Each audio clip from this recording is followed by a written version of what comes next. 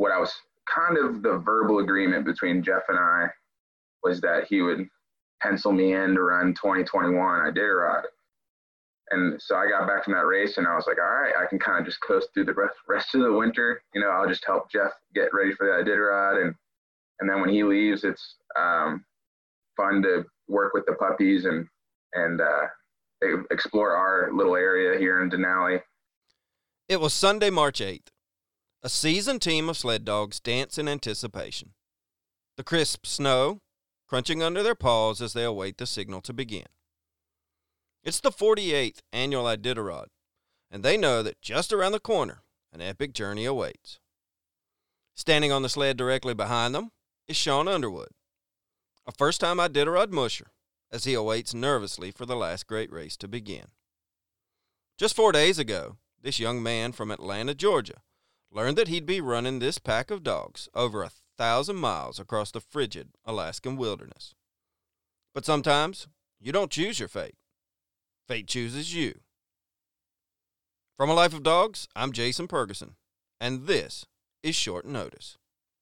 Support for A Life of Dogs is brought to you by Royal Canin. Royal Canin offers precise, effective nutrition for dogs based on size, age, breed, and to address specific needs. To learn more about Royal Canin, visit them on the web at royalcanin.com. And by Highland Canine Training, the industry leader in professional dog training solutions and premier canine education. Highland Canine Training offers turnkey solutions for everyone, from pet owners to law enforcement and military organizations. Learn more at highlandcanine.com.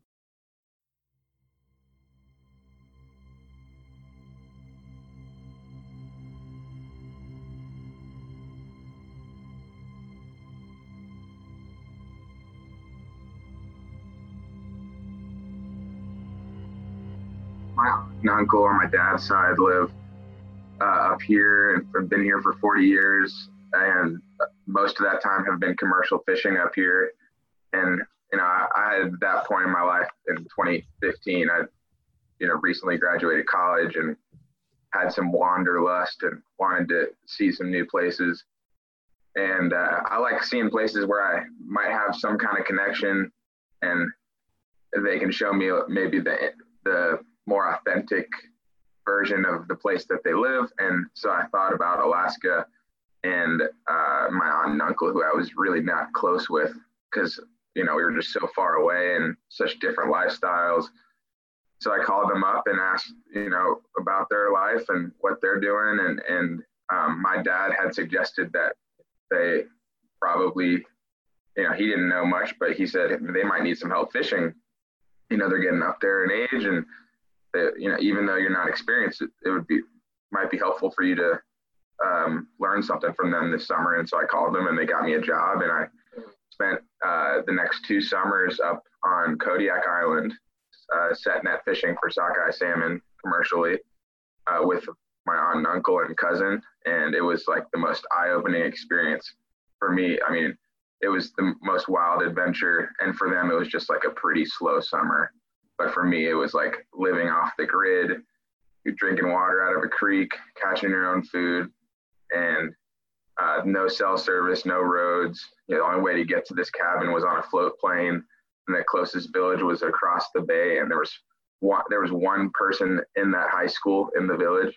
There was 50 people living there. And it was the craziest, most amazing summer, and it kind of began my love story with Alaska. And they happened to know Jeff King, who's the guy I've been working for the last few years, because their daughters worked here with Jeff's tourism business. And the more time I spent up in Alaska, the more questions I asked about winter, because I knew that summer it was pretty challenging living here in the summer on Kodiak specifically. And I liked the challenge of the winter, even though I'd never even experienced more than an inch of snow for, the 6 hours that it stays on the ground in Atlanta once every 5 years. So I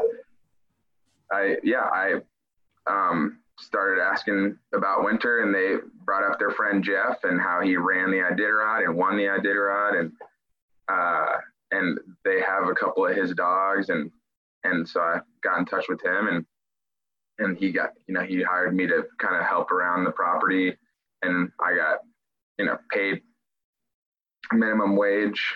And then once the training the dogs started, it was kind of downgraded to, he gave me a place to live and a little bit of cash for groceries. And that's kind of the standard for your barrier to entry into the mushing world is you just gotta be okay with not really getting much money, but they let you in by giving you a place to stay and showing you the ropes. And it kind of just snowballed from there, just finding yourself at the right place at the right time. This is Sean Underwood, one of last year's rookie Iditarod mushers.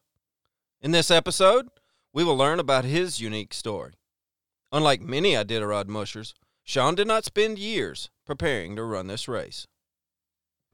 And so when did you start with Jeff?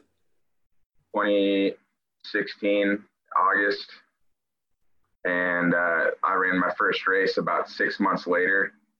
And that would be a pretty quick trajectory for most people in the mushing world, especially like some people will just pay big money and run their first race in the same amount of time.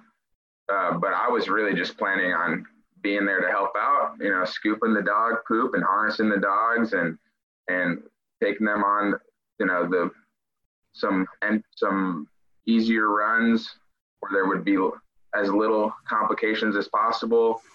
And then I started showing, I guess, a little bit of competence. And the guy, me and my coworker were working for Jeff. He tweaked his back. He was going to run a race, but couldn't go. And then I just took his place. And I ran a 200-mile sled dog race. And it was kind of a similar fashion to how I ran the Iditarod. I found out I was going to run the race like 1 week before I ran it. And Jeff gave me his best team and just said, don't get caught up in the race. Just pretend like it's a training run. It's, you know how to run the dogs, you know how to feed the dogs, don't run them too fast and you'll be fine. And that's what we did. And they did awesome. And it was a really hilly race, and I got to not get my first Iditarod qualifier in, and once I didn't even really think about the Iditarod. I was just thinking, well, this is going to be a cool race. And then I got to the race's office, and they said, hey, this is an Iditarod qualifier. Do you want us to write your name down and send this information to the Iditarod? And I was like, I don't really think I'm planning on running it. And they were like, well, if there's even a 0.01% chance that you would think you would run it, you should just do it anyways. And I did. And then ever since then, I kind of had that seed planted in the back of my mind, like, how can I get to run this 1,000-mile race that I'm probably have no idea what I'll be getting into. The Iditarod isn't an event for the faint of heart. And in order to qualify, it is necessary to demonstrate that a musher and their team has run enough races throughout the year where it will be safe for them to protect. So you obviously had to have a few more qualifiers. You got to get 750 total, I think it is, or something like that. And so how did you end up with those races, and how did they come about? Well, the first winter, I like I said, I got the Tustamina 200, which I don't even know if that race is happening anymore. I got to see the Iditarod start and watch Jeff be that big-time celebrity that he is in Anchorage. And then the summertime, we do tourism, tell stories about the winter, show off the puppies. Next winter, I came back, and this time, part of the contract for me being around was that he would pay for me to run a race in exchange for me training the dogs. And I signed up for this time with a little bit more planning. I signed up for the Copper Basin 300, and it's known as the toughest 300 miles in Alaska. I really wish I would have read that part of the website. And it was really, it started my birthday weekend. It's January 14th. So it's 3 weeks after the winter solstice. It's the dead of winter. It's dark. And this race was kind of similar to the weather of the Iditarod in a lot of ways, that which kind of helped me prepare for it a little bit better. But it was like really warm, 20, 30 degrees most of the race, and snowing the whole entire time, every single yard. And it was just so slow, and it felt eternal. It was like it was just made the 200-mile race look like a little blip. And this extra, it was really challenging terrain, super hilly, really long runs. Most of them were over 65 miles long. Usually you are wanting to do somewhere around 50 to 55, and then take your rest and do it again. Anyways, half the teams in the race scratched because of the tough conditions, and we finished like 20 something out of 50 teams that started, and it was just a really fun experience where I really felt like that was the first time I understood how incredibly talented the dogs are. Like, when you think that they're probably getting a little bit tired, when that thought first gets into my mind, they're not even close to getting tired. They're just getting a little bored more than anything. And then it's your job to, take care of that boredom and take care of them. And they did an incredible job. And it was young. They were young dogs. They were like all two. And the first time I went, they were all the veterans. So that was another element where it made it a little bit more challenging when you have a bunch of dogs that had never raced before. Anyways, that was my second winter. And then this year was my third winter in Alaska. I took a 1 year between those two winters, and I worked with another musher down in Central Oregon who also ran the Iditarod, but I didn't get to race that winter. And I came back here, and I got to do my final qualifier in February. And the Copper Basin I knew was a really hard race, and I figured I didn't want to, like, there's a few 300 races around here, and I wanted to pick the most challenging one, just to be a little bit more prepared for whenever I do get to run the Iditarod. And to me, it was the Quest 300 that always sounded challenging. The Quest 1000 is often referred to as the other 1,000-mile race, and it's not as popular. It's got just half as many mushers in it, but it's a tough race. It's got half as many checkpoints in the same distance, and it's a month earlier in the winter, so it's probability wise it's going to be colder, and it's definitely going to be darker. And the 300 is just the first 300 miles of the 1,000 essentially. So that race happened in February. There wasn't too many entrants in it. We finished, I think, like 7th or something out of like 20. And that race was my first experience in a race dealing with the extreme cold. It was, minus 40 at the coldest, and it maybe would get up to 0 in the heat of the day and everything in between. But the dogs did so much better with that cold than they did with the 30 degrees in those previous races. And our speed was the fastest I'd ever traveled with that distance. And they just did an awesome job. And I don't know, I just felt like I really, at that point, walked away from that race feeling like I kind of know what I'm doing when it comes to the 300-mile races. I don't know how to win them, but I know how to get to the finish line, efficiently. And that kind of made me feel like, all right, next year I'll be ready for the Iditarod. And that was what I was kind of the verbal agreement between Jeff and I, was that he would pencil me in to run 2021 Iditarod. Sean had been planning to remain at the kennel while Jeff mushed in the race. A turn of events right before the race, however, rapidly changed everything. He got a life-threatening illness and with his intestines, And so he had to go to the hospital, get an emergency surgery.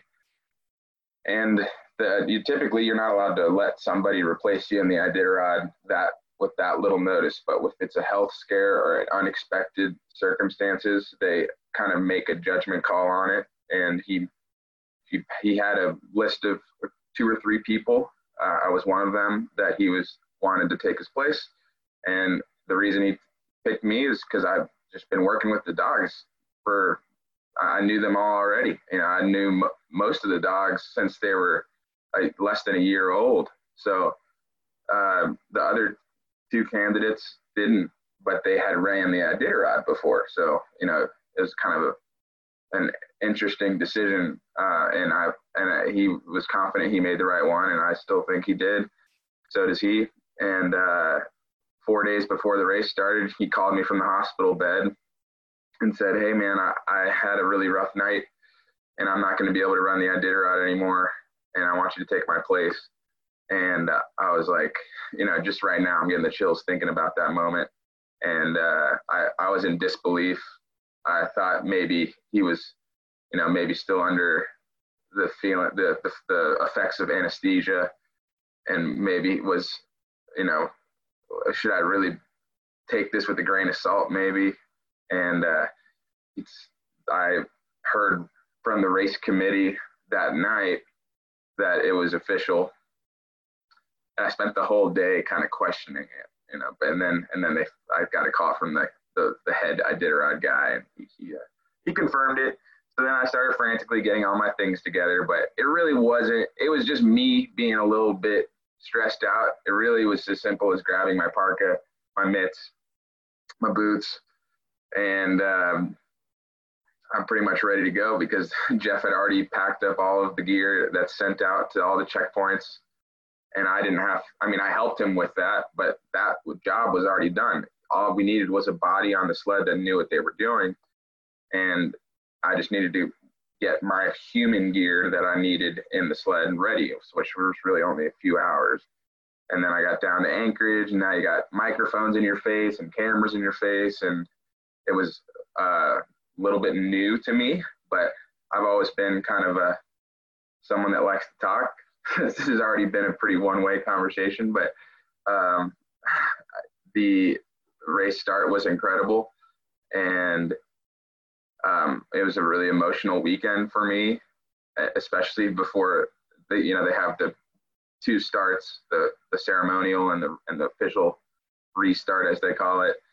And the morning of the restart, we were driving from Anchorage to Willow, and it was just like I was just crying, like overwhelmed. And I knew I could do it. I just was like, holy crap, I'm about to run the Iditarod now, because there's nothing in between. That's it. We're doing it in a couple hours. And off we went. And once you left that start line, it was just the most relief I could have felt, because those 4 days were just really overwhelming. And then you get out on the trail, and it's a calm and a quiet kind of takes over, and it's just you and your dog team, and things get a little simpler. So it seems like you didn't really even have time to sort of process this whole thing until so when did it really set in? I'm running the Iditarod. It was the morning of the restart. I mean, it set in a little bit like those 4 days, but I just don't think it did 100% set in. I was like, okay, like running the Iditarod, and that, I said it, the words, and I guess I accepted it to a degree, but it was that morning drive on Sunday that I was just overwhelmed with emotion, and I couldn't believe it was happening, and I don't know, it just really hit me hard, and was a very exciting morning. And I got there to the parking lot, and the Iditarod analysts, kind of like, they just like watching a basketball game on ESPN. You got your journalist and you got your former NBA player telling you about what to expect from tonight's basketball game. Well, same thing for the Iditarod. They got a couple guys that are kind of talking about what's going on in the race. And he came up to me immediately, and he had run the race before. And he saw just like tears rolling down my face. And he was like, this is the part of the Iditarod that no one really knows about, because you don't get to see that. And I gathered myself, did a quick interview, and then I started packing and unpacking my sled like 5 times just to try to figure out what the best way to do it was. Libby Riddles came up to me. She's the first woman to win the Iditarod, and she was there. She saw my sled, and it was just like super bulky, and I like could barely close the zippers. She was like, "Wow, you're packing the kitchen sink there," with and I was like, "I don't know. I just figured I'd bring more, and if I don't need it, I can always just send it home." But yeah, it was a crazy morning, and it was dumping. I mean, it was just huge snowflakes, and it snowed several inches that morning. So yeah, it was very exciting. After the ceremonies are over and the excitement of starting wears off, it's just a musher and their dog team. Along with their thoughts, their next job is to run through the Alaskan Arctic, more than 1,000 miles to the finish line. Although weather during the Iditarod has been milder in recent years, the conditions of the 2020 race proved to be as wild as the events that followed. Stay with us as we continue to tell Sean's story.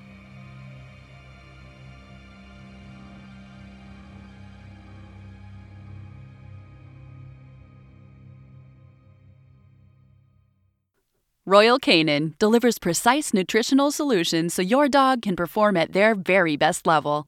The individual health of every dog is as unique as they are. However, these health needs are often characteristic of their size, breed, or lifestyle. Each individual recipe is formulated to deliver the exact level of natural antioxidants, vitamins, fiber, prebiotics, and minerals that are essential to your pet's unique health needs. Discover how Royal Canin products can help every pet enjoy its best health possible. To achieve a perfect balance of nutrients for each dog, they rely on an extensive network of canine experts across the globe, including veterinarians, universities, dog professionals, and their own research and development center in France. Royal Canin helps your dogs train and perform at their full potential. To learn more about Royal Canin, visit them on the web at royalcanin.com. Highland Canine Training offers affordable and proven dog training solutions to resolve even the most difficult of dog problems. Founded in 2006, Highland Canine Training also offers quality working dogs to meet the increasingly demanding requirements of today's military and law enforcement agencies. In addition, they offer first-class canine education programs at their School for Dog Trainers. So far, they've hosted students from over 30 different countries. The School for Dog Trainers offers affordable financing and accepts GI Bill and VA benefits. The Service Dog Training Division at Highland Canine Training develops and trains some of the best service dogs in the industry and offers worldwide delivery. Their commitment to customer service and support continues to set them apart from the competition and makes them a leader in the industry. Visit highlandcanine.com or call 866-200-2207 to learn more and see the difference.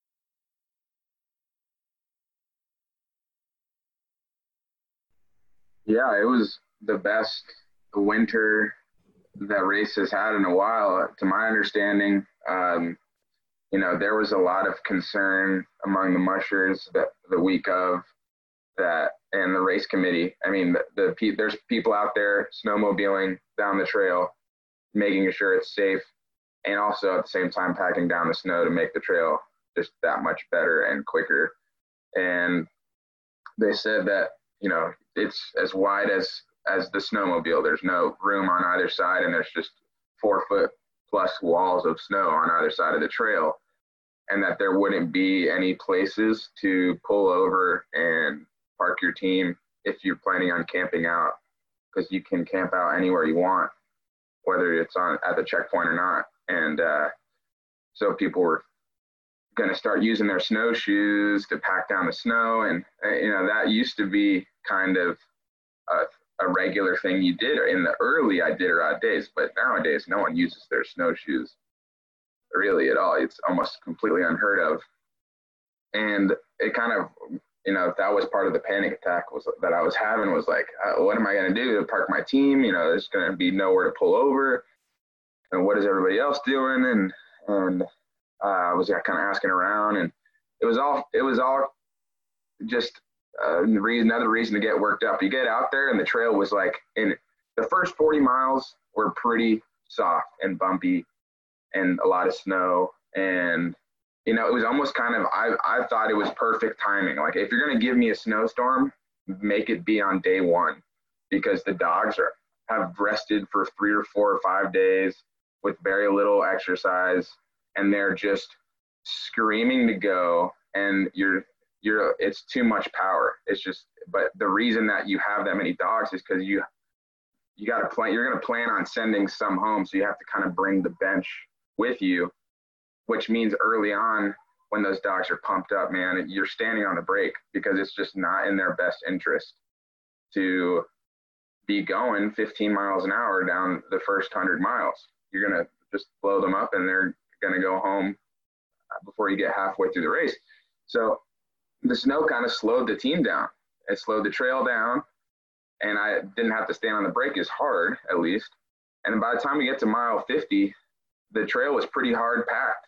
And I was in the middle of the pack. There's a bunch of mushers in front of me. They packed down the trail. There's snow machiners out there. It's a big party, the Iditarod start, and people travel down the trail and set up tailgates or trail gates, and you passing you hamburgers and beers or sodas or whatever. And it was, there's a lot of traffic. And by the time we got to these sections of trail that we were concerned about, they were as good of a trail as you could possibly ask for. It's a ton of snow to set your hook in, and plenty of, there was places you definitely could not park your team, for sure, but there was as many places where you could.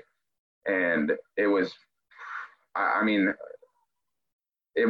think I got lucky. Like, I'm thinking next time I run this thing, the trail is no way going to be as good as it was, because we were going through these sections of trail that are, the notorious Balzell Gorge and the Happy River Steps, that you hear so many crazy stories about people having gnarly crashes. And it was just fun mushing. There was no real danger that I ever felt in there. I was like alert level 100, knowing that this is the section, this is where you really got to pay attention. But it ended up being just a really, really fun 20 miles, but it wasn't like I was, came out of it bruised and battered. And that was because there was a bunch of snow. So yeah, it ended up being a really good conditions those first 400 miles. And then, so those first 400 were fantastic, and this trail was fast. So in that early part, you end up having to go through the race. You go over 2 different mountain ranges. Early part, you got to go over the first one. What's that like for you? What's that like for the team, having to climb up and down 2 mountain ranges to get to know them? Mountain ranges, biggest, I'm thinking Alaska range is the mountain range.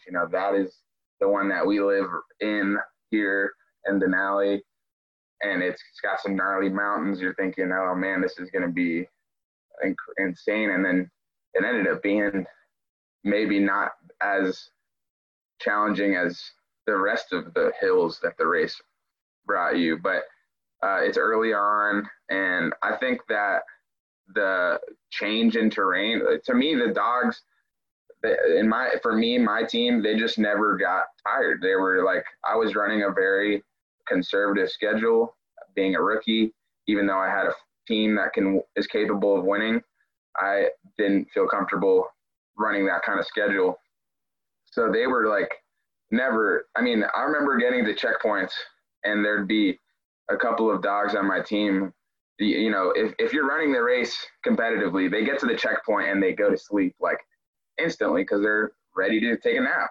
And I get dogs, I could come to the checkpoint and they're playing with each other and wrestling. And I'm like, dude, well, you should be conserving your energy for something besides wrestling and with one another. And one of the competitors looked over at my dog team while they were resting and was like, dude, what are you even doing here? You should be going to the next checkpoint because that team is not tired. And anyways, the point is, what I end up fighting more than the tiredness of the dogs, that's not really happening at all. What's happening is when you run on a river for 50 miles and there's nothing like besides just a river that is pretty much stays the same, they're like just moving and they like kind of zone out and they get a little bored and maybe a little lethargic. But when you're going through the Alaska range, they are not lethargic. That's part of the danger of it is they get so excited. They go going through the mountains and up and down the hills that the more technical the trail gets, it seems the harder they pull because they're excited to go around a turn. I mean, you'll see their ears perk up whenever they see a bunch of markers that signal that there's a turn. They're like, ooh, a turn? Ooh, maybe we can knock Coach off the sled. And, the Alaska range was just such a blast. It was like that moment in the race where I felt like I was actually like an athlete, because you really had to steer the sled around. And then you get out of the range and you got a bunch of river miles ahead of you and you kind of get a break from that technical riding and then it's a completely different challenge, which is just totally mental for you and for the dogs. And we got onto the Yukon River and it was just like there's the snowstorm that really slowed down. I mean, it was basically the storm that 20 plus teams dropped out of the race because the storm just made the conditions really, really slow. And people were going like 5 miles an hour because there was just a bunch of wet, heavy snow. And you're going on the Yukon River, man. That thing is, I swear, I know it's a river, but sometimes it felt like it was uphill. And it was just, it's just a mental, like it's a dark place for some reason. I don't know. That's why we train the way that we train with our dogs is we take them out on to the frozen rivers around here or to the Denali Highway, and the trail is really not that exciting. So the dogs have practiced the monotonous trail and they know to be ready for it. So they did great. But the hills to me were when the dogs performed the best because they get excited. It's almost like they're saying, finally, a challenge, and then they really, really excel and perform for that challenge. And then when we go on the boring parts of trail, that's when they kind of take a break mentally, maybe even a little bit physically, and they're just kind of like running, and you can just tell they're like checked out. And that's almost kind of something that you want them to do because they're getting a little bit of rest while still moving. Because they just mentally, they don't really need to like be on high alert, They say that a journey of 1,000 miles begins with one step. But what is traveling this distance actually like when you have no human company or entertainment?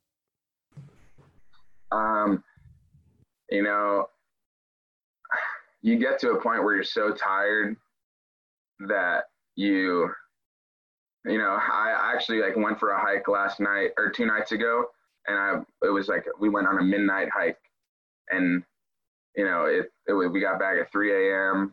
and I was just like kind of a shell of myself for the rest of the day, even though I wasn't that crazy of sleep deprivation, but I just am not as good of a conversationalist because I just like my brain's just got this little square to operate in when I don't get my 6+ hours. And when you're out there, you're getting, maybe 3 hours a day, sometimes more, sometimes less.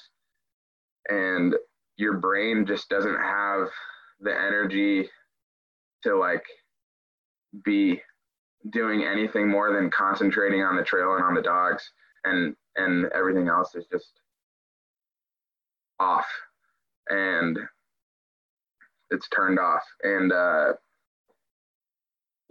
only time I'd be in my head is when I'd look at a dog and see some marginal change in either their body language or the way that they're running, and be thinking, okay, what's going on with that dog? Let's stare at this dog for the next hour or 30 minutes or whatever, and decide, should I give this dog a break and ride with me in the sled, or just looks fine, he's just kind of a little bored, or and needs to get to the next checkpoint. And those are the kinds of things where I play head games, because I had one instance where I was at a checkpoint and one of my dogs didn't eat, which isn't terribly uncommon, and usually 95% of the time I just bring the food with me. Well, 100% of the time I bring the food with me, and 95% of the time they just eat the food an hour later, and they just needed to get up and move around. It's kind of like when you wake up from a night of sleep, you don't really want to stuff your face full of food 5 minutes after you woke up. You want to get a cup of coffee in and read the paper, and then maybe get some food in you. But this dog, I didn't eat, and then I started moving, and he wasn't pulling, and to me he's the best dog on my team, and he's not a good lead dog, but doesn't mean to me, the energy that he brings is better than being a lead dog. And he wasn't pulling, and I've never, ever seen him not pull. And I'm sitting there. That's when you get in your head. You're wondering, all right, what's going on here? Is this just me, like, getting a little bit too neurotic about the dog, or is this actually like warranted that I am worried about this dog? And I just went ahead and turned around and sent the dog home. And a lot of times you think you see something and you don't, and other times you're like, I don't think I see anything, and there was something. And those are the kinds of things that you're getting in your head, is those, because it's not obvious. And that's why it's so important to have somebody that's really experienced on the sled, or somebody that's really experienced with those dogs in front of the sled. And that's the head games for me, is figuring out what the dogs need, and even just like the timing of feeding them, and then what you're feeding them and how you're feeding it to them. Those little things can make or break the next 100 miles or 50 miles or whatever. You gotta, if I don't feed them in this 15-minute window, then they're not going to eat for the next 3 hours. But if I, and how are you going to prep the food in only 15 minutes? Maybe I should just give them a snack and feed them later. So those are the things that get in my head, is how can I best care for these dogs? And everything else, you don't have energy to be thinking about, anything else but you and your team. You talk about the planning, and I know you said the drop bags had already been sent out, and you'd helped with that part of the process. But it seems like a lot of the mushers, to some degree, send certain things to certain checkpoints because they, to some degree, have a little bit of a plan in their head of, I'm probably going to take my 24 here. I'm probably going to take my 8 there. I'm probably going to do this. I'm thinking we'll be expecting this here. So I'm going to pack this way and drop this at, Kodiak. I'm going to put this at the cotton. I'm going to put this here. I'm going to put this there. You didn't really have as much control over that, because basically you were prepping for Jeff to run the race. So how much of an impact did that have on you? The good thing is that Jeff I think he has maybe a little more. I mean, he's always been an individual thinker, and that's why he's won this race, is because he doesn't. He likes to think outside the box, and I think one of the things that I'm not really sure what every other musher's doing, but he told me that he sent the exact same thing for as far as dog food goes to every single checkpoint except for two. And those two checkpoints were the two places that he was considering taking his 24 at. So as far as the dog food went, it was pretty much, I knew what I was getting, and wasn't huge. And then, I think some of the like human food was like, that was always a surprise, cause he ended up getting, one of some of the local restaurants to make some to-go meals. And then whatchamacallit, what are those things? When you put them in the plastic and you suck the oxygen out. What am I thinking of? Oh, like vacuum sealed. Oh, there we go. Yeah. So he had all those vacuum sealed meals, and they were like, oh, they were so good. There was like enchiladas that were just like the size of my head. Then a big thing of chili, and he had Reubens set out and vacuum sealed, and I was eating like royalty out there. And then he had a bunch of snacks. What I found awesome was the like sleeves of Kit Kats that were, 8 little two-fingered Kit Kats. And at one point I had like 4 sleeves of Kit Kats in my sled. And I was like, what am I going to do with all these Kit Kats? I can't, I got to give them to someone. So I was just like handing out Kit Kats to mushers. Like, you guys want some Kit Kats? And they were like, oh, I love Kit Kats. So, it really wasn't problematic, but, there was like certain things, little tiny creature comfort things that were put in there that are not essential that were huge. Like he put a hand towel in a lot of the checkpoints so that when I was messing with all that raw dog food, I could just kind of wipe my hands off. He had plastic gloves also for playing with the fat, that you're putting in these meals. Gets stuck everywhere. You can't wipe that off very easily. And my buddy sent me, he gave me a pair of insulated slippers, and I was like, dude, insulated slippers? What are you kidding me? And well, he's like, dude, you just put your boots in front of the fire, let them dry out, and you can wear the slippers out if you need to go check on the dog team, in between your nap time or your time you're feeding yourself. That was like one of the most amazing things, is being able to take your boots off for like 6 hours and then walking around in these slippers. I was like, everybody else is walking around in their boots, and I was just like, man, if they only knew how comfortable my feet are right now, So some of those little things that you don't really need, but they help you kind of just enjoy a little extra comfort out there.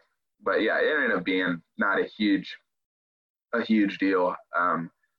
But it was definitely a little bit of surprise, and kind of like opening up a Christmas present at each checkpoint, and wondering what's going to be in there. But it was pretty consistent. 58 teams ran in the 2020 Iditarod. With so many contestants following the same trail, it is difficult to imagine that a musher could find themselves completely alone for hours at a time. But how often do they really find themselves running alongside other teams? I was talking about this with my brother the other day. He was like, dude, when I was following your tracker, it looked like you were just like buddy with, musher A and musher B, that you guys were always just this close to each other. Like, are you guys like traveling together? Like, you see each other? And he asked me, and 92% of the time, I did not see anybody. But there was occasional times where I remember from like on the way to Old Woman's Cabin in Unocleat, me and Riley were within sight of each other for a while. And then at night, you can, especially on the Yukon River, where you can see for like 15 miles ahead and behind you, you can see those headlamps, but they're just like these distant lights. And some people don't even travel with headlamps, especially if it's a full moon.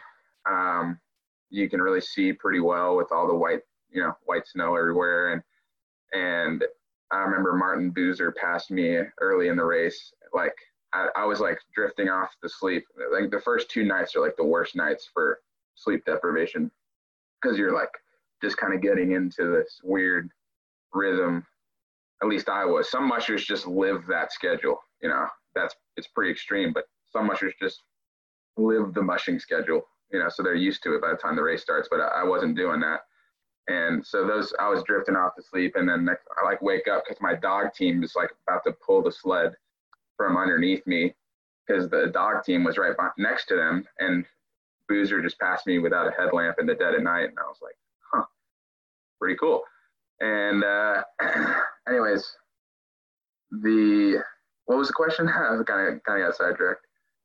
Yeah, just talking about how often you saw other mushers, how often you were on your own. Generally, they weren't within sight, but at night you'd see the headlamps, and every now and again I was kind of close with a musher. And Riley and I were. That's to me the one moment I remember where we were going through this section of trail that was so frustrating. It was the dogs were ready to run fast, but the trail was like really moguly, so like you couldn't really get that momentum going because it's one of those things like if you can get up to 9 miles an hour. Then once it's up there, the dogs just kind of got to run in front of the sled to keep it going. But when you're going up like this and it's flat, but it's just like the way that the snow machines like pack it down and drive on the trail, it just creates this like ondulating like Loch Ness monster humps on the trail or whatever. And it just was like, we were so stoked leaving that checkpoint because our teams were finally fast after that snowstorm. And then we get to this section of trail. And so Riley's right behind me and he's like, dude, I don't think I'm going to pass you. And I'm like, you sure you don't want to pass me? You're kind of on my ass here. And he's like, no, I think it's not a good idea. And so we travel for an hour and he's still on my butt. He's like, you know what, man, I think I'm going to pass you. And so you're like, it was a really narrow trail. He passes me. It's kind of a little bit of a kerfuffle and then off he goes. Like 20 minutes later, he turns around and he's like, dude, shouldn't have passed you. And I'm on his butt now. And he's like, so I'm behind him and I'm on my brake. So basically it's like always the team that's behind the other team, is the one that's going faster. And then you get out in front of the team and now they don't have anything to chase. And the team behind you is now faster than the team. So it's kind of, we were switching back and forth all the time. And there was no right answer to it, but yeah, you see them out there for sure. How much nighttime traveling did you do? What's that like? I mean, 50-50 nighttime and daytime. I mean, I was aiming to travel at night more than during the day because of how warm it was. The daytime, the sun is devastating to the trail, to not to the dogs, but it's just it's like us going for a run in North Carolina at 4 p.m. in July. It's just not the best idea. You can do it, but your run time's not going to be as fast, and you're going to be a lot more tired running 2 miles at 4 than you would at 8 a.m. And same with the dogs. That if you leave a checkpoint at 11 and you run until 6 p.m., that is just not the best case scenario. You can do it, but if you can avoid it, your team's better off. So I spent a lot of time running at night, and yeah, it's not. I honestly kind of like it. I don't know. There's just especially when the moon was out, man. When we went through the Alaska Range, the moon was like full moon. I did not need a headlamp. It was blowing hard, but it was clear. And it was just, you can't even, I tried to take a picture of it. Like the phone my crappy phone didn't pick up the little light that there was. But man, it was just like, you could see all the details of the mountains and it was gorgeous. And yeah, I like traveling at night, and then you get to the checkpoint and the sun's rising and you feed the dogs and now the sun's up and you are now the dogs are out there taking a nap in the heat of the day, sunbathing, and you can just see it. They just look like, this is like the most like deep sleep that they're in. And I too, am ready to take a long nap as well. But yeah, it's not that bad. You have your headlamp on, and you keep it on low. And if you see something off in the distance that looks like it could be a moose, you turn it on high and it ends up being just a bush. But yeah, the Yukon River definitely was pretty rough, like monotony wise. And again, you ask any musher, if monotony is your biggest problem, you're doing great. But it was just like impossible to stay awake. There was some sections of trail where I just sat down and I buckled myself in and was like, I'm just gonna go to sleep. And the dogs know what they're doing. It's not like there's like a spaghetti junction of trails out there. I mean, it's just the one trail for the most part. So that's what we did, and I liked it at night. Alaska is the largest state in the U.S., covering a landmass of approximately 663,300 square miles. Alaska's size, combined with its low population, means that much of its natural land remains untouched. The Iditarod Trail cuts straight through the center of it, and this 1,000-mile trail enables mushers to see a significant amount of Alaska's incredible natural beauty. So, what is the scenery actually like? Well, you sort of mentioned scenery a bit going through the Alaskan range. I think the trails portion of Alaska that not a lot of people have seen nor ever will see. What's it like taking in the scenery from the beginning to end there? So it's day and night. Yeah, it's awesome, man. I mean, because it just changes so much. And I love that a lot of the races are like out and back, so you're kind of doing the same thing twice. This one's just A to B, and so you're always seeing something new.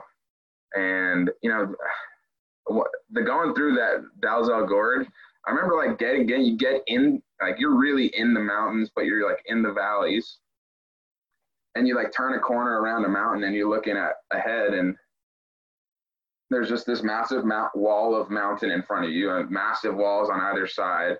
And I'm looking like, where the hell is this trail going to take us? There's nowhere to go. And you just keep going and going. And then there's just this little valley that's like, 10 feet wide, and the trail's in the middle of it, or you're side hilling on the side of a mountain. And you're just like, who was the guy that was thinking this is probably the path of least resistance? How do they even have the guts to attempt to make it through this section? And then I think I went into this race and I didn't even really know the order of the checkpoints. I'd get to one checkpoint and I'd be like, what's the next one again? And then you get to the next checkpoint and you're like, okay, so the next two are Cripple and Ruby. Okay, cool. And so I was like learning the trail, even the names of it, and the distances. Like I didn't know. I was like, I remember going in the race. I was like, Jeff, dude, what's the move here? I mean, what should I do between Cripple and Ruby when it's 75 miles? Should I just push through or split it into two runs and camp in the middle? And he was like, dude, by the time you get to mile 500, you're going to be an expert. Okay. So don't worry about that. Just get through that first few days. And it was true. It's just like, you just get so in tune with everything. But it was just gorgeous. And it's crazy to think that there's these people living in these villages that are just insanely remote. And the lifestyle is just totally unique to anything I could ever dream of. And then, I think one of the most beautiful sceneries I saw was leaving and entering into New Lotto. And you're just like I'm not sure which river, but the river was poorly covered in snow. So you're just like on ice on top of a river, sliding around, and a little bit out of control, but somewhat in control. And there's just like the sunlight was out and it was hitting the mountains like early in the morning. And it was just the last run before you leave the Alaska range. And it's just this big moment kind of where you've conquered this incredible rugged terrain. And it was just it's something that I don't even have any like proof that I did. I just didn't bother taking out my camera because you can barely keep it charged, and then it gets cold, and I have a crappy little droid, and so I just soaked it all in, and it was just such a beautiful place. And at night you can't exactly see everything, but when the stars are out, it's pretty spectacular. And again, those full moon nights, those first like 4 nights of the race, the ones that were clear, it was awesome. I would go hours without putting my headlamp on during those nights. It was pretty special. Yeah, I've been to Alaska a few times, and I find it difficult to articulate. It's pretty hard to describe. It's the scale, man. It's like so massive and so vast and such an abyss of land.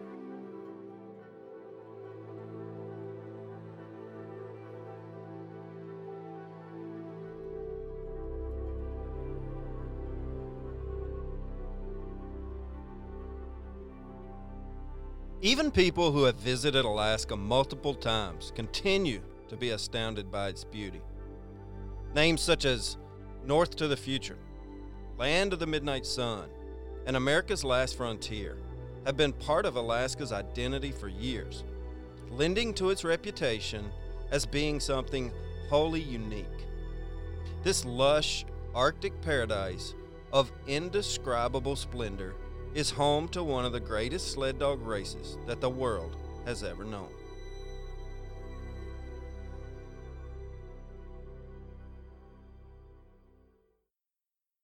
It was the final section of the race, and they were closing in on the finish line. But something changed as Sean and his dog team reached the coast. In a wilderness as wild and unexpected as Alaska's, it can be easier to get into trouble than out of it.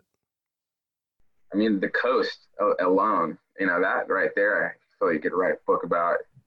It was so, you think the coast, you think flat, windy, and it's one of those is right. It's windy, but it certainly is not flat.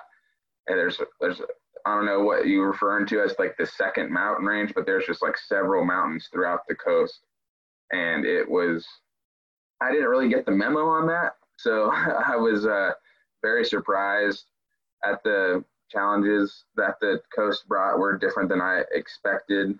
The wind was relentless, and fortunately it was warm, so it wasn't like I was cold necessarily, but the sled's getting blown off the trail and the dogs are pulling it back on the trail, and then it's just a little bit more physical for the musher and the dogs. Sometimes you just end up in the right place at the wrong time, as one group of 2020 Iditarod mushers learned the hard way. Sean, unfortunately, was one of those mushers. Stay tuned to learn what happened by the coast in one of our upcoming episodes. I want to thank you for joining us today in hearing rookie Iditarod musher Sean Underwood's unique story. Although Sean's unexpected entrance into the Iditarod world may have transpired on short notice, his mushing legacy still has a long way to go. Be sure to stay tuned to our next episode for another amazing story of adversity from veteran musher Matthew Failer. But his tightness in his muscle wasn't going to heal in that short time frame, so I sent him home in the third checkpoint. So quickly down on dogs within the first day and a half, from 14 to 12. And that was the writing on the wall, just small little nicks and dings. And be sure to subscribe to our podcast so you don't miss any of our upcoming episodes, and be sure to check out our great stories from Season 1. For even more content, visit our website at alifeofdogs.com. If you enjoy our stories, be sure to give us a 5-star rating and share our podcast with your friends. This episode produced by Jason Ferguson. Story, Stasha Dempster. We leave you with this episode with a bit of sad news. Earlier this month, Alaskan legend and music icon hobo Jim Varsos passed away after a battle with cancer. As a tribute, we leave you with his song, Where Legends Are Born.